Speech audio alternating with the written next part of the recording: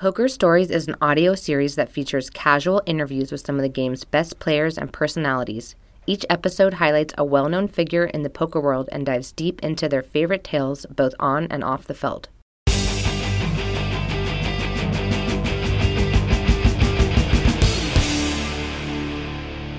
Welcome to Poker Stories, a podcast brought to you by Card Player, the Poker Authority, and hosted by me, Julio Rodriguez. This is episode number 56, and it features high-stakes poker pro Eli Elezra. Now, Eli obviously has an amazing poker resume.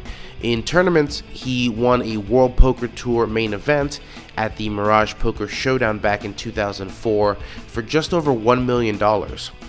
He also has 3 World Series of Poker bracelets, the first coming in the 2007 Stud High-Low event, the second in a 2013 Triple Draw event, and the third in a 2015 stud tournament. Later in this podcast, you'll actually hear about a 7-figure side bet that Eli won with one of those bracelets. But of course, it's the cash games that Eli is known for. Eli was one of the first regular occupants of Bobby's Room, and during the poker boom, he was often sitting in games as big as 4,000, 8,000, where he could win or lose 7 figures in a single session. And often did. Eli didn't grow up playing poker, however. He grew up in Israel, and he went through a lot as a young man fighting for his country in the war. You'll hear some stories from his time in the Golani Brigade, which is basically like Israel's Green Berets. And you'll also hear about why he moved to Alaska to fish for salmon and hunt whales of all things. And eventually how he ended up in Las Vegas to run a photo hut. Eli was honestly perfect for this podcast. He has stories for days, which is why there is now a book out about his life. It's called Pulling the Trigger, the autobiography of poker pro Eli Elezra, and you'll hear some of those stories right now. That's enough intro. Here's my conversation with Eli Elezra. I am here in the Poker Ghost studio with Eli Elezra. Eli, how you doing? I'm good, very good. Thank you, Julio. This has been an interview that's been a long time coming. We've been talking for a few months, trying to get it organized. But now we have your new books coming out, I think, today. Correct. So this is January 3rd. Happy New Year, by the way. Thank you. Happy New Year for you guys. But yeah, you got a new book out, and I wanted to pick your brain and give our listeners a taste of Eli. Love to. How's your life been recently? I know you had a pretty good summer, right? Yes, I did. In the tournament, took second in the 10K Omaha 8 or better, third in the 1500 PLO 8. You know, I know you like to mess around in tournaments from time to time. Yeah, actually, this WSOP was profitable, even though I played the 50. Usually, when you play the 50K, it's That's very the hard to break, have a profit. Right? But yeah, the second on the 10K paid quite a bit, about 300,000, and then. Even the third topped it up. So I made, I think, my profit overall in this World Series was approximately $250,000, which is, after everything, is like huge in the World not Series too shabby. of poker. Yeah. I want to get back to the beginning, talk about how you even got into poker, how you found the game, because you had a life. You weren't one of these online kids who discovered it in college in online poker and then just went right into poker. You had a career before poker. That's right, yeah. November 24th, 1960, Jerusalem, right? Yes, sir. I was born in Jerusalem. It's like 10 minutes away from Bethlehem, where Jesus was born. Mm-hmm. Real royalty. And regular childhood, like me, I got 2 sisters and 1 brother. And, throughout until I finish high school, I don't remember playing a lot. I played one time, actually a couple of times when I was young. So there was poker even back then for you. You knew the game as a kid. It was the 5-card poker, Okay, like draw. And a funny story that I remember until now, my dad slapped me so hard, is that I was on charge on the money for the, for the, not high school, it was the end of the elementary. So I think you were really young. And then I play a street poker, with a 5-card or whatever. And I lost it all, and I had to go home like that and to say that I need to put the money back in the kiddie, for it's all the kids' pocket money. And I got slapped, but I put it back, and I think that might be the very first lesson of bankroll management. Yeah. Yeah. Right I'd there say so. You on lost, the 8th grade. Oh, 8th grade. You lost the whole 8th grade's... Kiddie's money, you were like the I would school say it was treasurer? about probably $18 or something, What was this street poker you're talking about? Was it like Follow the Queen or... No, it was like strip deck, Okay. from 9 to ace, and we play the regular, the way that they playing today, the Chinaman, Yeah. the flush beat full house and Oh, yeah, like yeah. short deck. short deck, Yeah, exactly. exactly. Okay. So we call it strip deck So that was your introduction to the game. to the game. Did Then you stay away from cards after that for a I little stay while? away for until the army. No, not even in the army. I didn't play in the army. I stay away completely, and then when I finished the army, Well, we and- can't skip over the army Of story. course, yeah. But the next time I was again in Poker World would be right in Alaska. So we'll go back to it when I get to the Alaska. Oh, perfect. Well, okay, so tell me about your childhood. What were you getting into besides, losing the school money? I played with the Jerusalem basketball neighborhood team, which go to abroad, to 5 countries in Europe, and I was a point guard. And You and Doyle Brunson have that in common, right? yes, I was shooting about 20 to 25 points a game. It wasn't the elite, team from there, but it was the neighborhood teams. It's some kind of a. And Well, I see you're decked out in Jordan gear right now. that's right. I'm a Jordan man. I mean, it's so comfortable. It doesn't show my fat. And How's your jump shot these days? I mean, it's amazing because I just told Hanks over there when we were talking that I went recently with my kids, to shoot some and to play, and my head is so much faster than what my body can do. So 10 minutes later, I'm laying on the floor, so tired but I'm still going to the gym and trying, but not as good as I used to. You never had any prop bets, like basketball prop bets back in the day? No. I actually went for a couple of them when Hawk Seed have the prop bets and couple of the guys, but I didn't. We'll get to prop bets for sure a little bit later. Okay, so how did the decision come to join the army? Well, it's not a decision. It's not like here in US. In Israel, it's mandatory. When you're 18, you have to join the army. So we finished the 12th grades, and that's one of the things in my book that I finish in a school that the school is basically mechanic school. So now, when I got to the army, I wanted to be in one like the Green Beret, and they told me over there, sorry. I mean, 6 months before when I was 17 and a half, I put some sandbags on my back, and I run around Jerusalem, 10 miles, 5 miles, 2 miles, really trying to get You were in shape. prepping up Big time. and then you when thought your education would get you a better spot. Absolutely. And Yeah. then when I got there, they said, sorry, you guys, because you've been in this and this school, we're sending you to the Air Force. Nothing against the Air Force, but I really wanted to be in those other groups. So I make a sin or two. And You made a sin or two? I don't want to but I was sent to jail. Yes.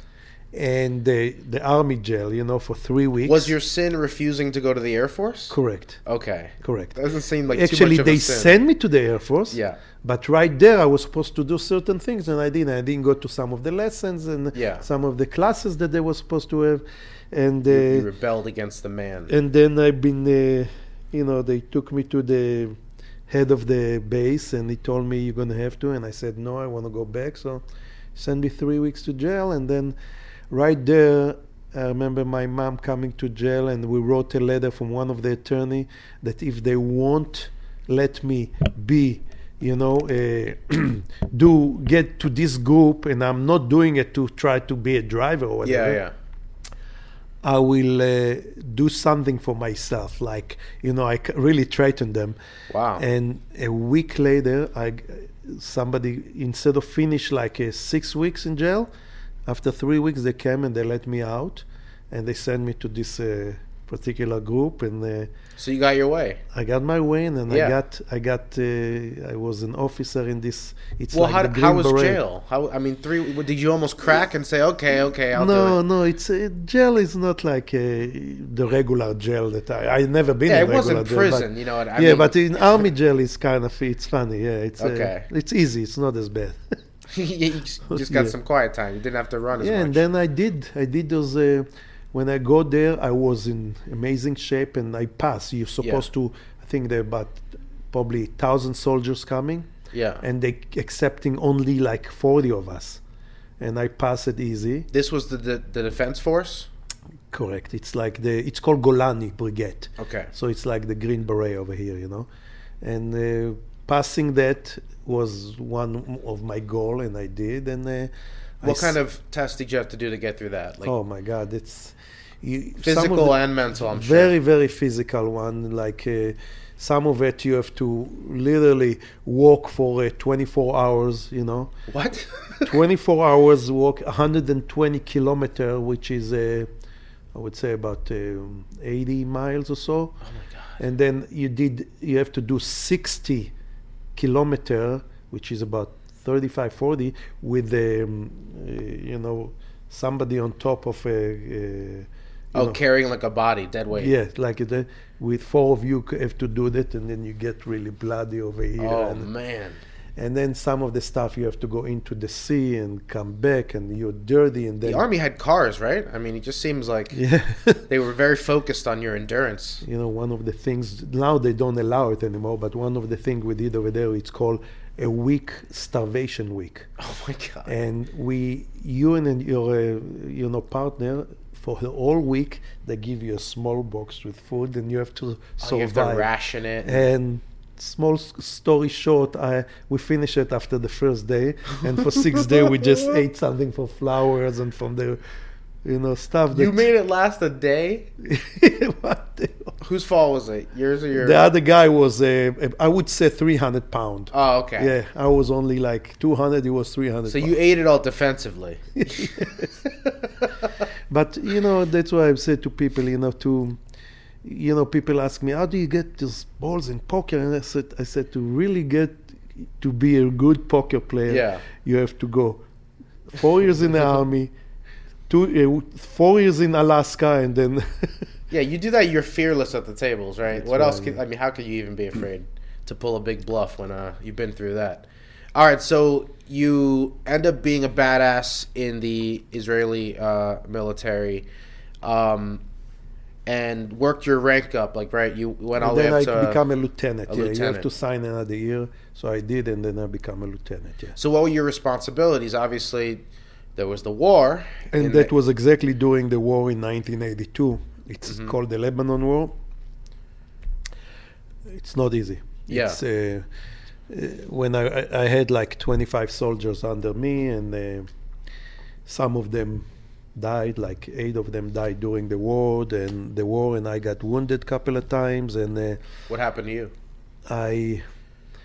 I got one day we were taking care about the tank division, and they asked my group to take care about the tank division above the mountain of the Beirut airport, and at 5 o'clock I give the soldier the last before we go and take the last instruction what to do that night, and all of a sudden we get artillery falling of us. So I ask my second guy as soon that he started, because we started, he said run, because his tank was closer. Yeah. So I said, I'm run to yours, you go ahead and get to mine and need to give the order. So I got to mine immediately. I put my radio on, and I said, okay, and as I put it in, I heard my name on the radio, my code name, that I'm in fire, blowing up. As it turned out, the moment he got there, he got a direct hit, and him and the 4th soldier. So if I would On your run vehicle? on my vehicle, Oh my God. yeah, tanker. So that was the first time I blew. I got out of Yeah. the tank, I ran, and I tried to save him, and I couldn't save him. Yeah. So that's the first save. The second one was a week later. right there in Beirut airport, we got shots, like so many shots from one of the tall building. So I run with my soldier, with the whatever left of the 16 of them into the building, run, and I said, let's go, come in, and take your guns up. Then I feel somebody throwing a huge rock into my body, and I fall down in the back, and I touch, and I see it okay, and they come and say, are you okay, officer? I say, I'm okay, let's go, and they do it again, and then again, I feel like, pow! Yeah. Falling in the back. I'm okay. We got to the guy, I got it like, it's called Lau, T-Lau, like the RPG, boom, I got to this terrorist, and the building was clear, and, killed those guys. And then that was about 3 a.m. So 4 a.m. I telling my guys, a couple of them got shot and are killed on this one too. Let's go, and we need to get the big commander come, and the helicopter come and pick him up. Then all of a sudden one of the soldiers said, wow, look at it. And then they look, I have I have 3 grenades. You had all the adrenaline. The bullet go through the clips and the grenade. And I find the bullet with hole in my shirt, and the other side I have a knife, like diving knife, and he hit it and he broke the knife. Both of those bullets, I still got them, and I still got the clips and everything. That's so those were the what you felt going into the building. That's what I thought. The first one rock was, that hit me. Yeah. The first one hit the clips, and the second one hit the. Oh, how lucky are you that it didn't hit the grenade? And then when I play with somebody and he beat me with the aces against 5, they said, you're unlucky. I said, don't worry, I'm very lucky. Oh, man. Yeah, you can't say one time anymore. That's it. Right. Brutal. But obviously, going through something like that, that's got to have an effect on you. You know what I mean? Was that part of the reason why you moved to Alaska? Well, I'll be honest with you. I moved to Alaska because the 4 years ended and I was going to re-sign. But then you wanted to go back, going through all that. So that's when this happened. 2 weeks later, we have another big things in all the the My Golani Brigade and other. We have a big getting together for another big operation. Mm-hmm. And during this last operation, I basically broke my leg, and taking one couple of wounded people, and I was in a cast for like 2-3 months. So during those 3 months was exactly when I was supposed to be discharged. So I told my big, commander officer, I'm going to go to Alaska. Yeah. I'll be doing this 3 months over there, and then I'm coming back and I'll keep going. So he said, they gave me that's how I got my visa actually to America at the beginning, Mm-hmm. And of course I went to Alaska. So you were going as like time off? Yes, time off and come back to the army again. What made you pick Alaska for some time off? Because one of the officers in our group said that he made $8,000 a month on a ship, on those big boats fishing. Mm-hmm. And it gave me the address and everything, and that's where I go. So you didn't really want time off. You wanted to make some money. Exactly. Time off to make money. Because in the Israeli army, as an officer, I made only $500. Really? A month. That's it. Yeah. Wow. Even at your rank, huh? Even at the rank. Yeah, that's it. Yeah, that's really nothing compared to what, So in America, you volunteer basically and getting a lot more money. In Israel, it's, mandatory. So that's how I got to Alaska. I actually go there. What, did you have a job lined up? And I made a lot. The job was, you didn't have to. They looking for people, and my leg was kind of better. So I started cannery. I was working in the cannery. Yeah. I was about to say, is this like Deadliest Catch kind of thing, or where you're out there crabbing? So some and some. Yes, some was on the salmon, on the salmon boats, getting huge salmons, and some on the cannery. And then I worked there, and I made a lot. I made like the first month about, I would say $20,000, $24,000 for what? me. For me, it was in 3 months. I'm saying 3 months. So, and then the season is over. What you do, I don't know. That's good money today. So I said, you know what? I'll travel now because my leg still wasn't good enough. Yeah. I went for a year and a half all over the Far East, every country, from Thailand to Burma to Japan to this. I went, and then, what do I go back to Israel broke? No, I better go. And then that's where I knew. I came back to Alaska again. I spent a couple more years, and that's where I knew that I'm not gonna.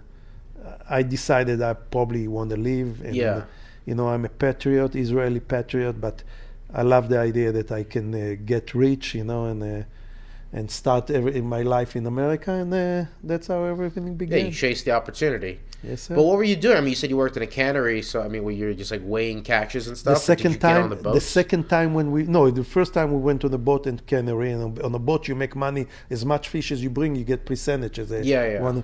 And it's freezing, and you have to get the net, Yeah. but it's nothing compared to the army. You know, I guess so. I mean, everything was so easy. So, they were like, "Who's this badass with the bum leg who's like Yeah. ripping huge nets over the side?" Oh, I was in amazing shape. It just everything was. I mean, 18 hours straight at the cannery was nothing. You know, I get paid overtime and Yeah. everything. And then the second time I did some more stuff. Then I start like a small with my brother-in-law arrived to Alaska with me, and then he said he was a businessman. So right away he said, let's buy this one. It's like 7-Eleven. We bought it, and then we develop ourselves, and we make a little bigger money. Mm-hmm. And then It sounds like you were a hustler from the beginning, huh? yeah, I was. 4 years in Alaska, during the 4 years, this last 2 years, actually, when we will start driving taxis there, and then we open the 7-Eleven, and then we see the local people playing poker.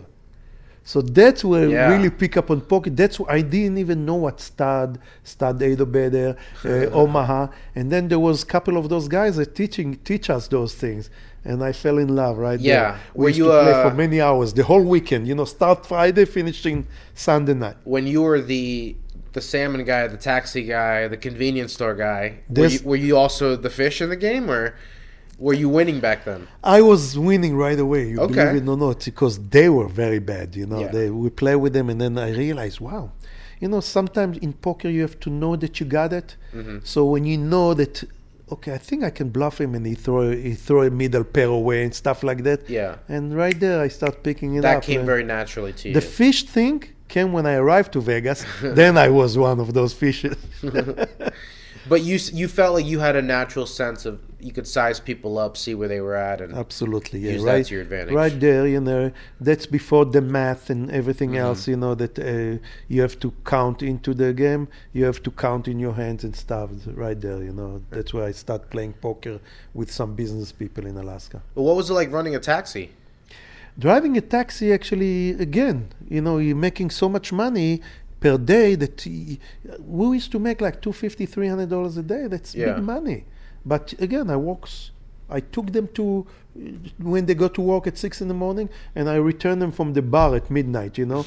So I was there working all day. Yeah, But you were grinding. yeah, but I was grinding big time. But I wanted to, you know, I realized you have to be successful only when you work hard. Did you had you already met your wife by this point, or No. I'm met- trying to find the source of your motivation. I met her when in Vegas. Yeah, when I got to Vegas. So you moved to Vegas in 1988, 87. 87, Yes. right? And your goal is not to be a professional poker player, right? No, you no. had we other came- businesses. Actually, my brother-in-law, Pini, is my partner.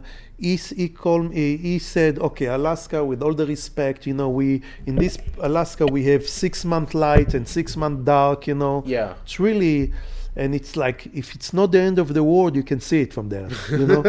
So That's right. I didn't even ask you. How did you like living in Alaska? I mean, for a lot of people, it's a depressing it's place. below. You spit and it's like corn falling on the floor. That's how freezing it. It's not even Anchorage, you know. Yeah. It's 30 miles above the Arctic Circle. It's a place called Kotzebue. Okay, By so the this way, isn't even a big town. No, it's a 3,000 people. I love this town. I love Yeah. it. First of all, it's like 85-90% Inupiaq, they call, not Eskimo. Yeah. Inupiaq, it's, you know, the natives. And the other 10% is the white and one Jewish One- Israeli. One ex-lieutenant who's hauling 600-pound nets. So I got there, and that's where the first time my eyes was open, you know. All of a sudden, I go on the boat with them, and they're hunting, you know, belugas. So I hunt belugas, you know, whales, and then we go and got hunted bears and caribous and moose, and I love the lives. You have a good bear story or a good whale story? I love the lives right away over crazy. there. It was amazing. Alaska was wow. So the weather didn't bother you, the darkness didn't bother you? No, because you're putting a jacket all the time, and you're always in a taxi or you're always inside the house, and it's freezing outside, but there's no reason to spend outside. Yeah. It's like in Vegas, we're in so much hot, but we're in air condition all the time. So. Yeah, exactly. Yeah. We've mastered nature. All right, so you moved to Vegas, and was this when you got the 1 hour photo booth? Yeah, so that's exactly my partner said, I'm done. Yeah. With all the respect. We have a lot of young listeners who don't understand what you're talking about right now. Processing film. And Yeah, so what he did, he said, Alaska, he have his 2 girls, Agar and Neta, and my sister, Penina. They're all in Alaska with him. So he said, I thought America is different. I'm going back to Israel, but I'm going to go to Disneyland first, Las Vegas, and then.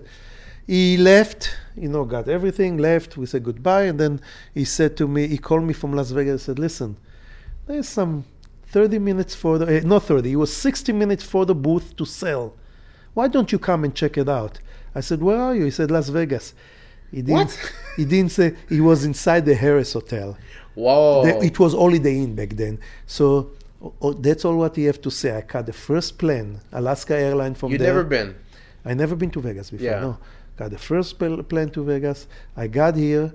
We got immediately into all the money that we save in this 7-Eleven. We bought this guy. He have this lab plus another photo, 60 minutes photo. Mm-hmm. And my partner, Penny, have very good hands. So immediately, the moment we bought them, we invest money and we bought the newer machine. I changed the name from Films Developed in 60 minutes to Films Developed in 30 minutes. Mm-hmm. I think I was one of the first in the country. Yeah. The whole US to do 30 minutes developing because the machine did it in 18, and we were busy. Like those are the days that the Mirage opened. We were so busy, and people pay extra to save that 30 minutes. Exactly. So that's the developing. That's what did you know about film? Nothing. Nothing. He is the one. My partner was the one. I didn't. Yeah. He's a businessman basically. So if you put him any place. He's the one that sell ice to the Eskimo, what you call. He's a good businessman.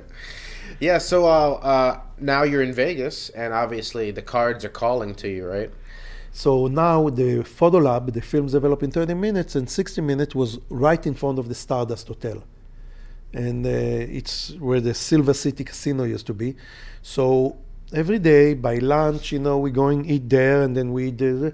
Then I go by the poker room, and I go by and I see. So the moment we finish work, I used to go straight over there, and I used to sit down, and I used to lose. They kind of lick their lips when they see me coming. They play Raz, and then only later I heard there was some deals with the dealers. There was some cheating in the old Stardust days, and I remember people playing partners, that kind of stuff. And everything. So at the beginning, I came in. He saw it to me. I go back to Alaska. I sold all what we have. I came back and start working, and within 6 months, I would say I'll go like at least. Every other day to play poker. Yeah, you were hooked. And every time even though you were losing. Yes, and every time I need, because I loved it. Mm-hmm. I just loved it. I realized I find something that I love. And that's exactly... Well, how big were you playing? Were you just dipping your toes in a little bit? Yes, yeah, I would say 5-10, 10-20, then 20-40. Probably the most was 20-40 that we play over there. But it's still, you need a few $1,000s. It's not easy. Yeah. Do you remember who the people were back then you were playing against? This was, what is he, early 90s kind of thing? I think that few of them, they used to come with a jogging suit, to sit down. I think I still remember some faces, but nothing in particular. Nobody who survived to today? No. And that's exactly the time I met my wife. And her father used to come. Hila? Yes, Hila. Her father managed for Meshulam Riklis, the Riviera Hotel. Meshulam Riklis is one of the Israeli millionaires. And he brought him over here. And then I met her in one of the Israeli parties, the Israeli holiday called Purim. And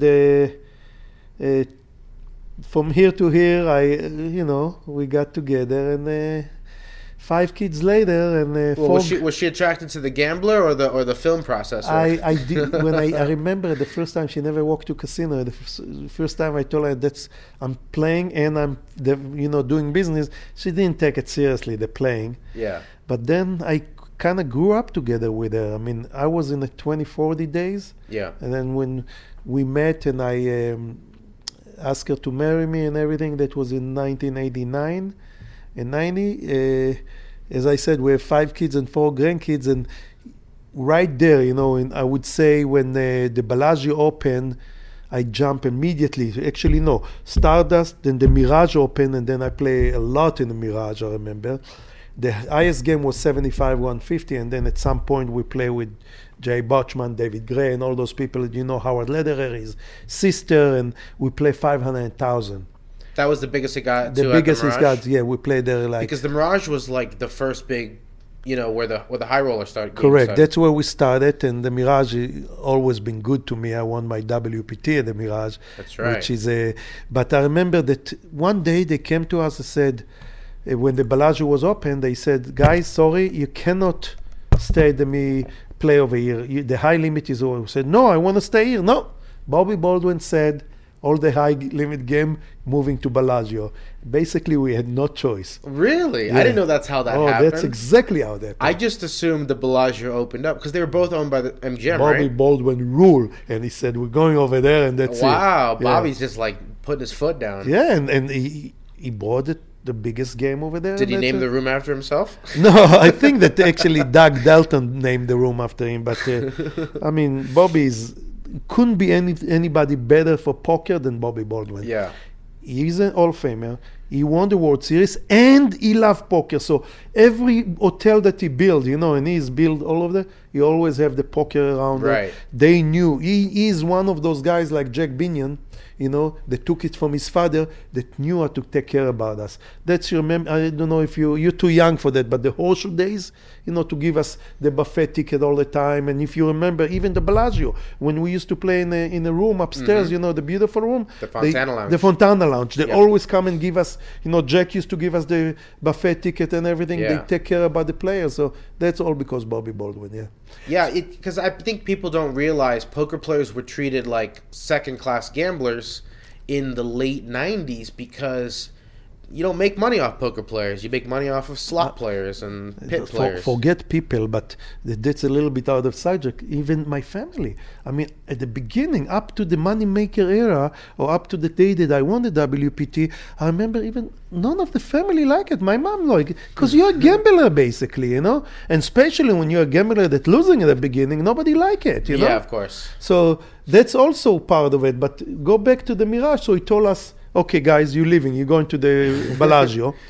And amazing. The Bellagio, the moment I started, immediately it was 1 in 2015 and 3. And then a couple of years later, we played 2-4, 3 and 6, 4 and 8,000. But were you like a known high-stakes player at this time? Or yes, you had already graduated to that level? I kind of graduated to this level and I start winning. Mm-hmm. Start winning and paying the IRS a lot of money for making it. And all of a sudden, I find something that I realize it's bigger than my business. And by the way, that's probably one of the biggest mistakes that people making.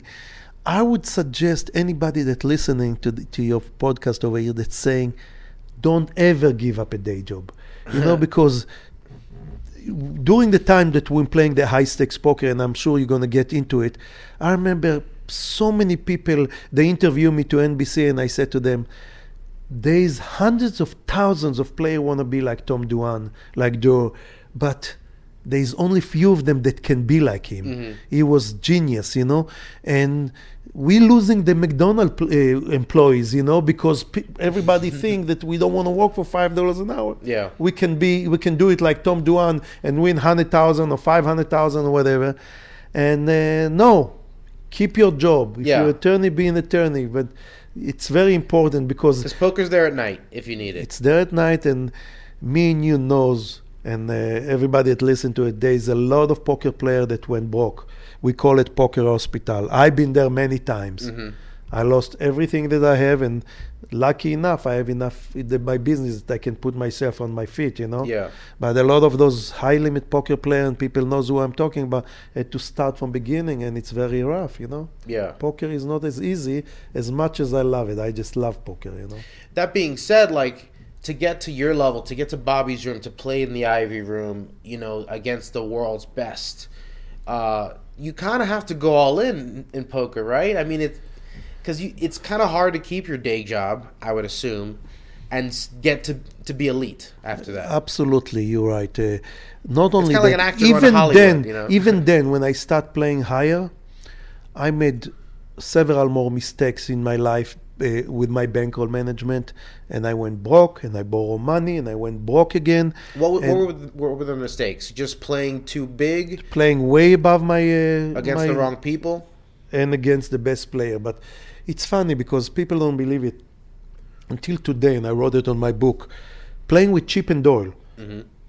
We used to play three-handed for a couple of years. I made most of my money playing those short-handed because Doyle even said short-handed, it's probably my style, you know. And Barry Greenstein wrote it even in his stuff that he wrote, what is Eli quality. By the way, Doyle called me Eli. It's Eli Elezra. It's correct, yeah. Mm-hmm. But because Doyle, I even call myself Eli sometimes. But during those... I hope I said Eli at the beginning. You did. But during those days, I make so good. And then when the game fill up and then we play higher, you know, he hunt me.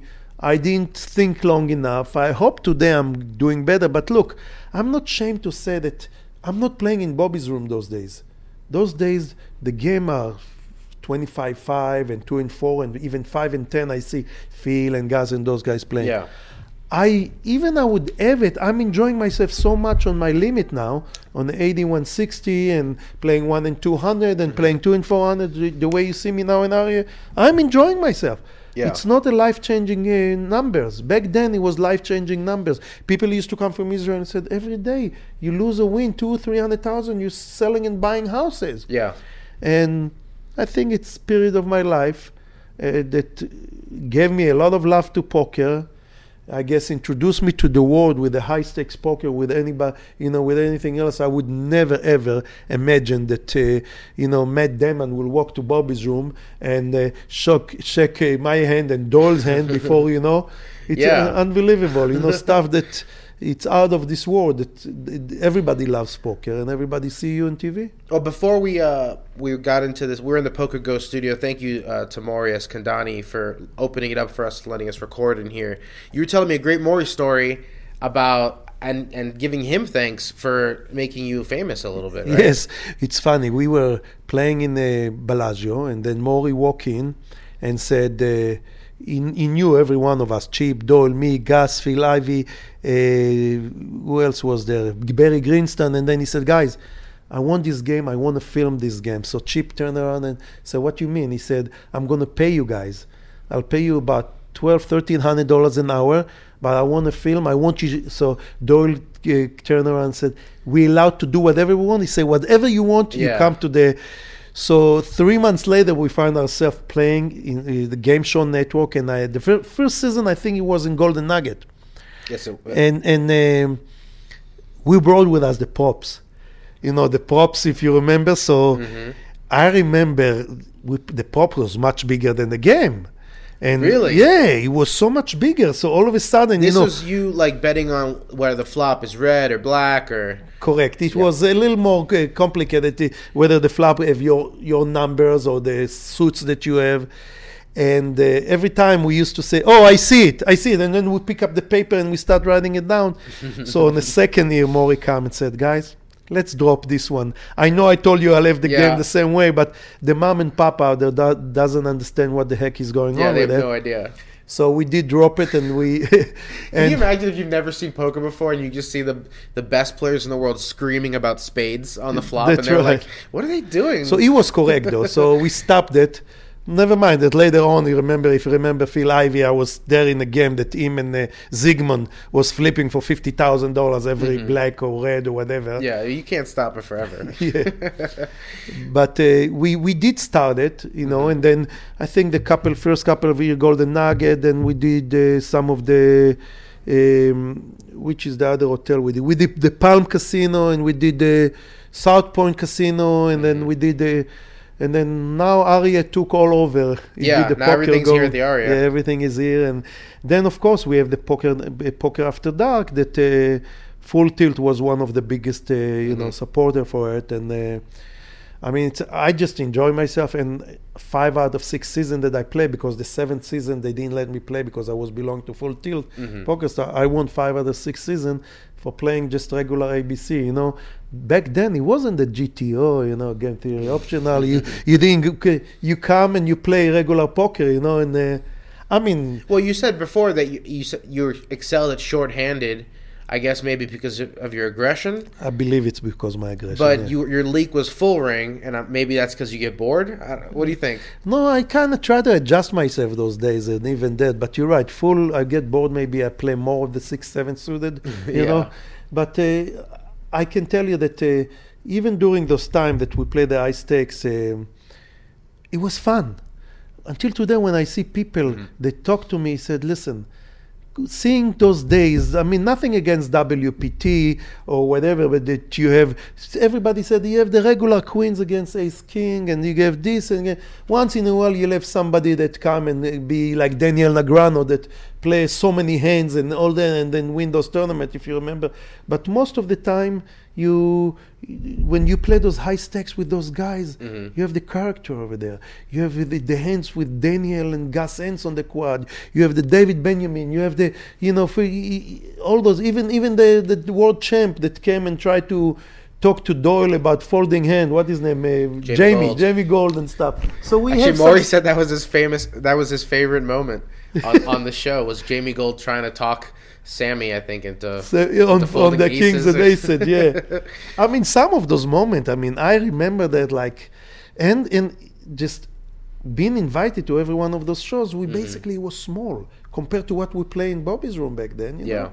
So we come and he's trying to splash some, you know, and everybody tried. And I mean, I'm sure that what Maury and Gary Katz doing now, it's beautiful. They bringing it back, and you can see some good shows lately, and I'm always happy to be invited over here to the Poker Go, Well, I'm interested in talking about those high-stakes games and the props specifically. Were there ever any nights where you won and the props completely erased all your winnings, or vice versa, where the props saved you? I think that easily I won probably, I would say, at least 500,000 or more, like 800,000 in props, and lose in poker way more than that, or the opposite. I lost in poker and won in props many times. I was there one day, Phil Ivey, me, Gus, Lyle Berman, and Doyle. And we have something that you own for double and triple, right? So Phil Ivey was on for triple, and Doyle wanted to quit.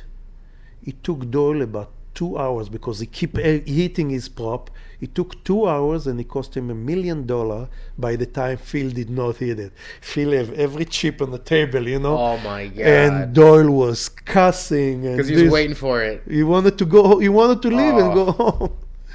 I mean, there's nobody like Doyle Bronson, man. Doyle is poker. Doyle is everything. He's I just love the guy. You know, after Chip died, we got much closer. You know, and I learned so much, you know, from those guys, from him and Chip. You know, most of those days and hours and hundreds of hours I play with them, I see so much qualities, you know, from Chip. You know, he's definitely the best before Phil Ivey, you know. I mean, that brings me to a question I was going to ask you a little bit later. Is like, and I asked Doyle this on the podcast. Who's on your poker Mount Rushmore? I mean, you've seen these guys up and close. You've played with the best in the world and the highest stakes games in the world. Who are your 4 heads that you put on Mount Rushmore there for poker? I mean, I have to put Doyle. Excluding yourself, obviously. Of course, yeah. I have to put Doyle in there. Phil Ivey is the guy that when I play with him in any game, well, actually, the mix, I'm a lot more comfortable. But any other, you know, you feel a little bit uncomfortable. It's like the Stu Unger of the old days, you know. Phil is so natural. And then, I mean, nobody can take from Phil Almuth what he did. You know, what Phil Almuth done and what Daniel Negreanu doing for poker is just no better ambassadors. You know, I don't care if Phil behaving so bad, you know, and seeing on WSOP, but 14 bracelet, buddy, it's 14 bracelet. Yeah. By the way, we are very good friends.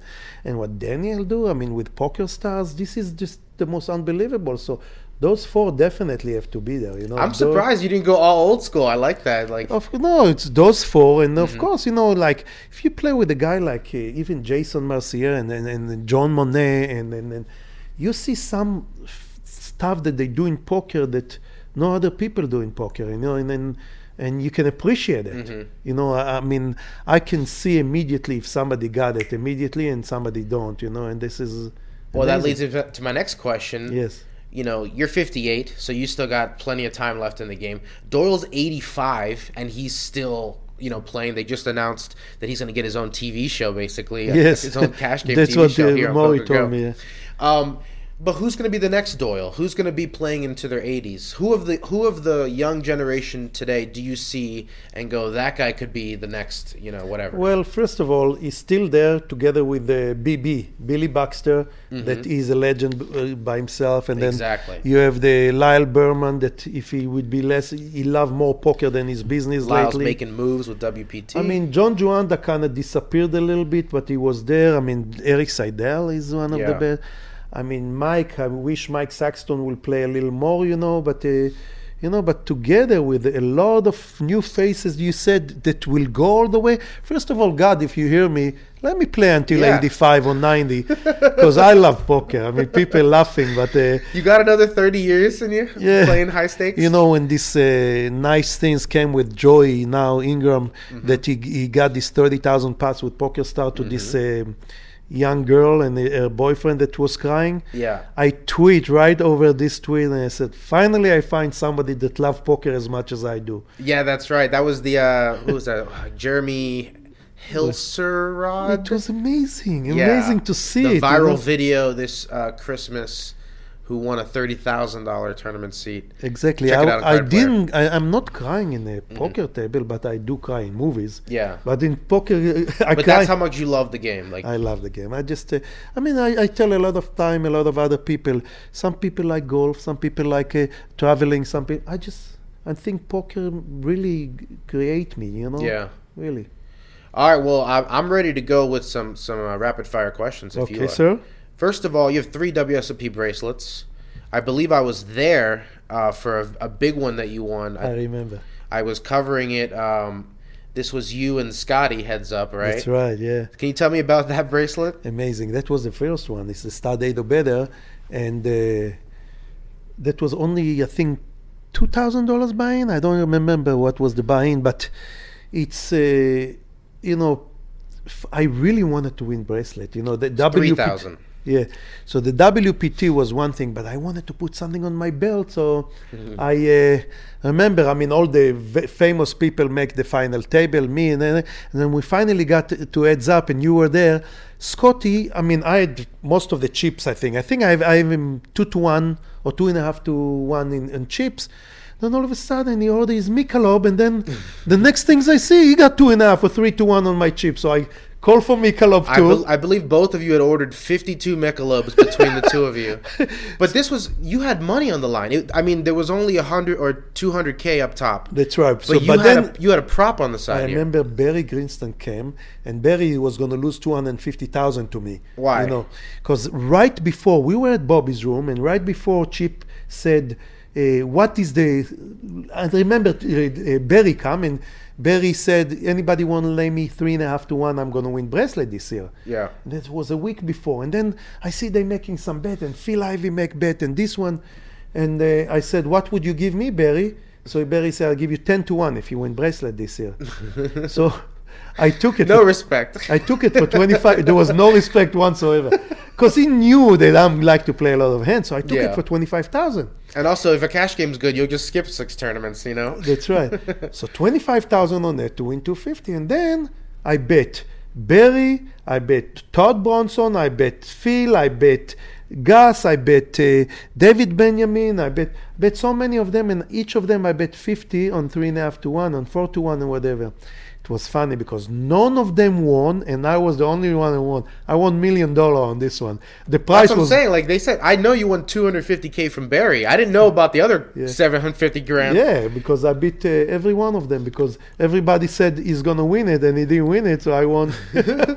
Wow, $1 million, and first place was only 198K. And of course, the first bracelet is always tickling. Yeah. You know, it was very. Well, I always ask people, where do they keep their bracelets? Are yours like in a safe, or are they on display? Or They're not even display. I think my wife. I gave it to my wife. We have it at the house someplace. Yeah. she's got all three somewhere, Yes. just in a drawer somewhere. Yeah, it's not like I love this commercial of Eric Seidel when he Oh come. yeah, the He old come with Fultel all one. the name, Jingling all his jingling his all his bracelets. bracelets. Oh, when he was dealing, that's right. That's right. All right. Let's talk a little bit. I've read that you had a $1.8 million session once. Is that the biggest session of all time? That's let's start with the bad news first. Okay. The biggest losing in my life was 1,350,000 or 300 and some thousand. That was when I played with the game was start 2 and 4,000, and then we kick it up to 3 and 6,000, and we play with John Wayne. Is the original from Kentucky. Is the governor of Kentucky used to be, and then he's the original Kentucky Fried Chicken. Right. He was the guy Brown, John Wayne who Brown, ran yeah. KFC, Exactly. So and he was the governor of Kentucky. correct. And I remember playing in this game, and they say, "Oh, good game." I was the good game. I play, I think, about 30 hours. Chip went home, come back, went home, come back, went home, and everybody celebrate on me. I remember that she didn't want me to drive back because it was 38 hours or whatever, and I came home, and I basically was talking to myself. Why do I need stuff like that? Why are you losing those kind of number? I mean, you have served the biggest donkey in the world. This was a limit game. A limit. Oh, I did no, not- it's a limit game and 150 cap on the big On the bet. big bets, okay. So yeah. we play the PLO, no limit hold'em, no limit deuce. So that was the biggest losing in my life. But going in sharp to the other side, Whoa, I gotta ask one more. What makes you stay 30 hours when you're down seven figures? Like, the thinking that I'm not the one, you know. you're just like, I gotta stay. The guy is the one, He's gonna you know. give it back. He's gonna Yeah. give it back. And I just lost pot after pot and hours and drink more coffee, and that's another thing of those not good management or not good. Yeah. You can't think. There's no oxygen going to your brain. Those Yeah, days, and you that know? erases 6, 7, 8 great sessions. Easy. Yeah. And then, of course, going sharp to the other side, I did it in 8.5 hours. I won 1.85 million. It was me, Johnny Ward, Sammy Faha, Ted Forrest, and I think Ming or somebody. Ming Lai? Yeah, we played 3-6, kick it to 4-8, then 5-8. Sammy Faha was losing, and then he was 250 cap or something, to 4-8, and one of those days it doesn't matter what you play, you hit the flop. That's what I did. Yeah. And then I feel like nobody can touch me. I'm untouchable. No poker player can ever play me. That's what they say. Was there any Cards can particular make you or hands? break it. Was there any particular hands there in the session that stick out, or is it just one of those? No, one of those. You always had set over set or something. Exactly. That's exactly what's. So how do you celebrate a $1.8 million session? Oh my God! You come home and of course going to a good dinner and open a good bottle of wine and your high is just scary. No drugs can get you that high. Yeah. How do the highs compare to the lows? I would tell you it's the low is much worse than when you get high because you can wipe immediately the high. But this pain of the pain that I got when I lost that much money was my parents on all their lives. My mom was a kindergarten teacher, and my dad was a post office employee in Israel. Never make this kind of money that I lost in one day. Right. Yes. So how do you? Yeah, the guilt. I mean, just think about stuff like that, and well, I guess I don't know. You have to be in a low to appreciate the high, and vice versa. Exactly. Yeah. If you've never been down low, you're not going to care about the highs at all. Yeah. Okay. We talked about the biggest sessions. Biggest pot you've ever won or lost? You ever played biggest pot I won was $680,000. Wow. It was me and Gus and Lyle Berman. I have the 9-10 heart. Okay. And This is Hold'em? It was 4-way. Yeah, no limit Hold'em, and it's 4-way. It was when the cup was 200,000, and it's 4-way action. And the flop came 7-8 heart with the king, and Lyle have the nut flush Ace King of Heart. Oh, he was blocking your hearts. So, wow. The nut flush with and Gus flop top set, bottom set, medium set, eights. And there was a raise and a re-raise before the flop, so each of us put, I think, about 20,000 before the flop. And after the flop, Lyle check, Gus bet, I call, Lyle raise, Gus smooth call, and I call, and the six of heart came on the turn. Oh my! So now Lyle lead, and I didn't have to do anything else. No, of course anymore. not. Gus call, and he's got the nut flush. We put everything. We put the 680. Was because Gus wasn't scared of hearts. No. And Gus is just like the Bordeaux pair. So don't until worry. today, 9-10 for me is 9-10 suited. 9-10 Yeah. hard is the best hand. Yeah. Oh, that must have been so deflating to Lyle to see that. to see to turn over. Between Lyle and Billy and Doyle, they've seen everything. You know what's amazing about Doyle and Lyle too? They remember hands that they play from 20 years ago. Doyle remind me some hands that you have quad against my top set, full house, and stuff that how can they remember? It's Yeah. like the computer never, Yeah, when I interviewed Doyle, I was surprised at how he recalled dates and names so easily. Amazing, really After, amazing. 60 plus years in the game. You have a WPT title. What about a good swap or piece you've ever had of anybody? Has anybody ever come through in a tournament for you? Oh yes, Obviously, you have a great swap story against. Scotty. Well, I meant Andy Beal. Oh yeah. No, this is the cooperation I made Yeah. very good. I was half of the time I was part of the cooperation, and I make few $1 million with them. Exactly. And I never play because I never thought that I'm a good limit hold'em players. And I was a captain, and me and David Gray was a captain when he didn't want to play the Bellagio because Bellagio is not good for him. So we went to the win, and then in the win, after losing 10 million, we cashed 37 million. And I remember we came back with it, and everybody got his share, and it was a wonderful feeling. But other than David Levy, my friend, from Israel, that I take small pieces here and there, I realized right away I used to take a lot of pieces. I used to put a lot of people in tournament. It's a lose-lose situation. I mean, you're telling people now, don't come up to you. Yeah. Leave It's them exactly leave Ali alone, it's okay? too much headache, and it's the end of even Phil Ivey. I remember the days that David Williams used to run for Phil Ivey and used to have paper to write everything down, and Daniel Negreanu, everybody done with the staking. The staking is not a good situation. But I have a good story because we're playing in Bobby's room, and Scotty Wynn walking in like that, and he said, "Guys, anybody want to put me?" So Into what? The horse. Okay. Oh, this is the 50K horse? Yeah. Man. So I look at David Benjamin. David Benjamin look at me. Each of us got 300,000, 400,000 next to us. I said to David, "Let's take this." I took a $25,000 and I throw it to Scotty. One chip. Here's the buy-in. Yes. And man. we won a third of it. So I remember we forgot completely. And then the next day we're playing. All of a sudden we see Scotty's make the final table, and then 6 people, 5 people, 4 people, 3 people. So David Benjamin said, "Leave the chips, go over there. You have to root for him." So when there was 300, I go over there, and don't worry, Scotty was waiting and give me in 25,000 of Rio. He gave me $780,000. Oh man. So that's my biggest score ever staking someone. And he was having some Michelobs that night too. Oh, a lot of Michelob.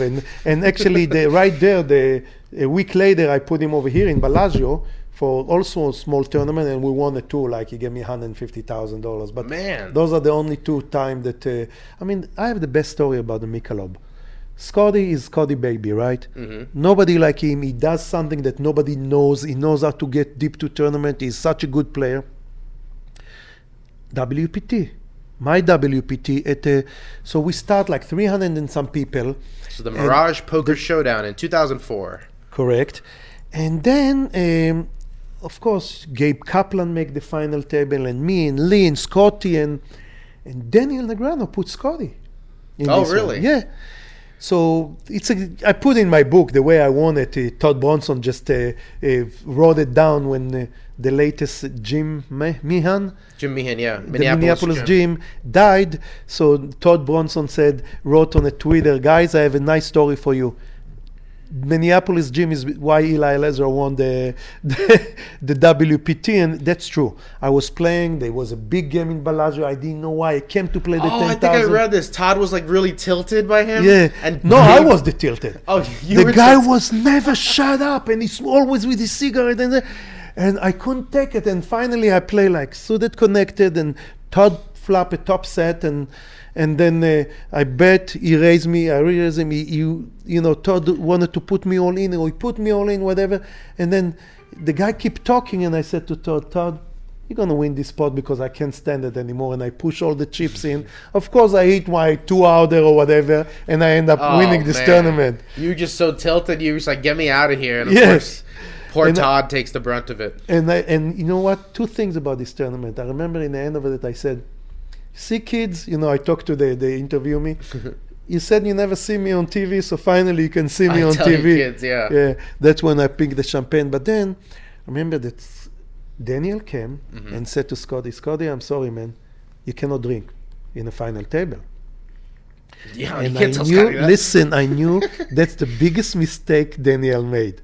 The biggest. And he was there because I knew that I have a chance. A day before, Scotty was basically drinking, every 5 minutes he drank Michelob. And we were 14 or 15. Toby Maguire made it, and Tony G made it. And I remember he didn't have no fear. People trying to do something, all in, all in, all in. The next things you know, Scotty got all the chips. So he came with like huge lead to the final table, and I was third. And then he didn't let him drink, and guess what happened? Yeah. He was out fifth. Because I knew that Scotty needed a drink to do something. Look, Scotty had a drink when he won the main event. I didn't think, was that your Madison put him in or something? Yes, like that? that's when Madison put him in. Madison told me that, and that's I when. wonder if Scotty's had all of himself in any of his big scores. I love it. I love his line over there. When you call, baby, if you want to call, that's what we will ask. He had a drink that time, so Scotty needs a drink. That's my WPT stories. Yeah. Who's the best player we've never heard of? A lot of times we pay attention more to tournament players than cash game people. Who would you like to give a little love to? Your buddy. Who's my buddy? Your buddy, Randy Roy. Actually, you heard about him, but I think he's a very good player that not many people heard about him. He's playing with us in the regular games all the time. And then I would say a couple of people that come once. They don't come a lot, but they coming, the New Jersey guys. A guy named Long is very good players. I don't know if you heard about him. And I play with several of them. I have to think about it. But yes, they don't like to play tournaments, so you never heard about them, but they like to play cash only. Yeah, I think people would be surprised if they walked into Bobby's room or the Ivy room today and they saw the lineup. There's a lot of high stakes guys. You're just like, who's that? That guy's never been on TV. There's before. few Russian guys that I heard very, very good. They're playing now over there. What was the worst job you had before poker? You had a lot of jobs. Which one was the worst? I work in a pickle company. What? Twice. It's a pickle company, like pickle cucumbers. Yeah. And that was so stinky. I worked there like 8-10 hours a day when I was like. What were your pickle duties? The 7. canning or Yeah, I was actually brining or brining basically. Yeah. I don't eat pickles. I shouldn't know this much about them. All right, pickles are bad. Okay, if not for poker, what would you be doing? I would. I fell in love with the game of golf now. I'm 105, 110. People will tell you that I'm lying. I'm probably more than that, but I love golf. I love the going out there for 4 hours, don't touch your phone, have a cigar in your mouth, and have a drink, a beer or whatever. But what I would do, I would probably be a businessman someplace that try to make enough money to be able to travel a lot, because traveling is amazing, to see Just the world, start another business, to meet a lot of people, yeah. Well, how's your golf game going? Still, I know you're not going to tell the truth because you got to set up your well, marks for I later. can tell you, no, I'm not setting up nobody. I'm golfing with all my buddies, which is, Carol and her husband Martin taking us to Cabo usually, and that's my best time in golf. We try to golf every day, and when I'm here in Vegas, I would tell you I golf probably 30 times in my life, and I'm just having so much fun, man. Oh, this is a newfound hobby. Yeah, then. it's a new fun. Yeah, completely. Oh, okay, yeah. I'm not good, believe me. I'm really bad. I lose a lot of balls. None of us are good. It's just an obsession. Your favorite poker destination? Melbourne, Australia. Okay. It's not even close. I mean, I enjoyed it so much. Between that and watching tennis, my kids love tennis. He's playing a lot, and going to every day to play the tennis, coming in, playing poker over there at the Crown, and then go after that to New Zealand and go watching. The people in Australia is amazing. I love those people. Was that your favorite trip you ever took? I mean, you must have seen every part of the world. I went to all the places in Europe, and I went to but that's my favorite trip I ever took. It was supposed to be 3 weeks. It ended up 6 weeks. Oh, wow. Yeah. Doubled it, huh? Yeah, and I'm going to go again soon. I want to go take my kids to see the Australian Open over there. So I'll go. Is there anything still left on your bucket list that you haven't done? And the book basically was the last one. And well, I meant as far as destinations. Oh, destination. I'm sure you've done everything, seen everything. Yeah, if somebody offer me tomorrow to go to a certain place, I'll definitely travel because I like to meet new people and see new places. All right. Are there any poker rules that should be altered or eliminated? No, but I'm a big fan of the big blind ante. Mm-hmm. That's this the popular is answer. Unbelievable now, and I love the idea that they let us use our own phone. And of course, I'm against big time, and I'm an old school. I'm big time against the sunglasses and the hoodie. So if anybody can change those rules, and Matt Savage is definitely one of those guys. That's right. There was a tournament this summer that he ran, I think, at Aria. It was a no sunglasses, no hoodie tournament, or maybe yes, I love it. Commerce. Listen, I think that Matt Savage is going in the right direction. I can tell you that me as ambassador, and I call myself, this poker is a sport, and if you see me, I'm like, Gus is one of the best on this one. If some fan want picture and signature, he always give it to them in this. Doyle, sometime when he win, he'll do it. When he loses, he's like grouchy, and Phil Ivey, he's running away. But a lot of people... Phil won't even talk to the media. Yeah, a lot of people like Mike Saxton and stuff, they're all very good. Phil Almuth and Daniel. My God, Daniel is the best. Yeah, Daniel always get up in the middle of a hand. and sign and do whatever. We need to do it. We need to do it because amateurs and people that love to play poker and businessmen that will come and bring more money to our economy, we need to be good to the people. And sunglasses and hoodie and tanking for 2 minutes before doing or 5 minutes, those are the cancer to our sport. And I assume that is more important for you at the higher stakes because of the fact that you play with people who want to have a good experience. It's not just about who wins and loses. It's about enjoying yourself. Absolutely. That's why the lineups have to be full of people who are fun. Yeah, Doyle many times, he would tell you, I don't want to name, but he would, I can have at least 10 people in my mind. He said, if it would be my poker room, those people will never stop legs in a poker room because they kill the game, they slow the game, and they are bad for the environment. Yeah. You got to give action to get action. Exactly. Headphones on at the table? You said no sunglasses or hoodies. What about headphones? Headphones, the people, sometimes in poker, No Limit, you have to have that sometime because you either have the audio on and listen to a book or because you need to wait. You have to be patient. You can't just sit down like that. So headphone, but definitely at least 1 ear out. That way you don't have to hear this guy say all in and then you say all in behind him. It's happened to me a couple of times. What do you listen to at the table? So what do you like? Mostly Israeli music. Yeah, like old school Israeli music. Give me a band name that I could Google. It's called Kaveret. Kaveret. Or Chava Alberstein. She's a really, really good one that old school that I love her songs and stuff. All right, I'll just replay this podcast and Shazam what you just said to find it. We end the podcast the same way every time. I need to get you back to your game, I know. Okay. But we end the podcast the same way every time with a question from the random question generator. So let's click and load. Sorry, the internet's not great here. It's okay. I'm not going to ask you that one because that's for women. Oh, what story does your family always tell about you? So maybe your kids? Do the kids have a funny story about dad that they always Well, tell? yes, they always Or tell your him. wife? They always tell him the way I'm a. You know, when I'm eating, I like to eat. So when I go to new What does places, that mean? what I'm saying, when I go to new places or new restaurants, Mm-hmm. especially when we go to Israel or we go to any place in Europe, whatever, so they usually saying when they bring us the menu and I never eat certain food, I always tell them, give me all that, and turn the menu and give me all that and that. So Yeah. basically, the table filled with about 30 The plates. left side of the and menu you and taste the and right. everything. So that's what they said. That's I do it with my heart. You So know, I your gotta eyes do are that. bigger than your stomach. That's right. But then we like it. That's I an mean, amazing way to eat a meal, by the way. I mean, how many times have you done this where you ordered the many menu? times. Many.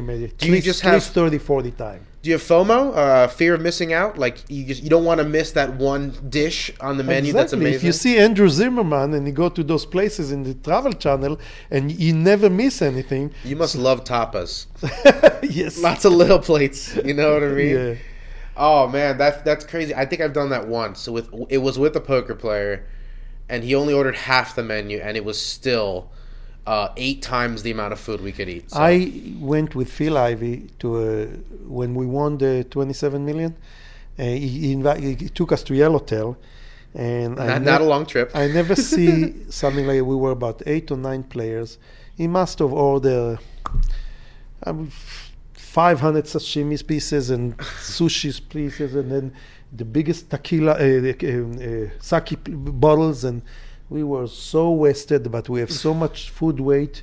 I mean, Phil Ivey is just something else. We went with him to Bahamas, and we took a private jet, and I never see something like that in my life. You have a stack of hundreds, and every time somebody opened the door, this give.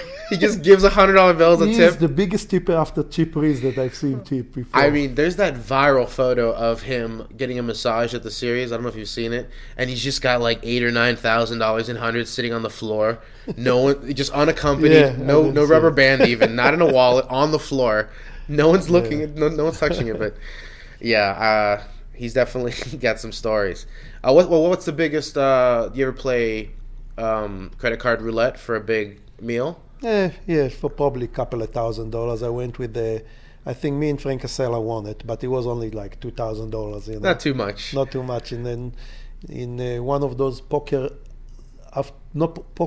night in America, yeah. Mm-hmm. Oh yeah. No, then yeah. Well, hopefully you do more damage than that today. I'm gonna let you get back to the Ivy room. Hopefully you crush it Thank and continue to do. And also, good luck to your book. Thank you. For those of you listening, get out to Amazon and check out the book. What's the name of the book? It's called Pulling the Trigger by Eli Elezra. And the reason is Mike Saxton. The very last hand, I had like 2.5 million. Lee pushed it all in with 1.5 million. And I have ace queen offsuit and Mike Saxton in the background. Would Eli Elezra pull the trigger? Would he call him? I end up calling it 4-5. Yeah. Suited. Pull the trigger worked out for you. Yeah, so Pulling the Trigger, it's about my life story. If you guys want to learn more about poker, don't buy it.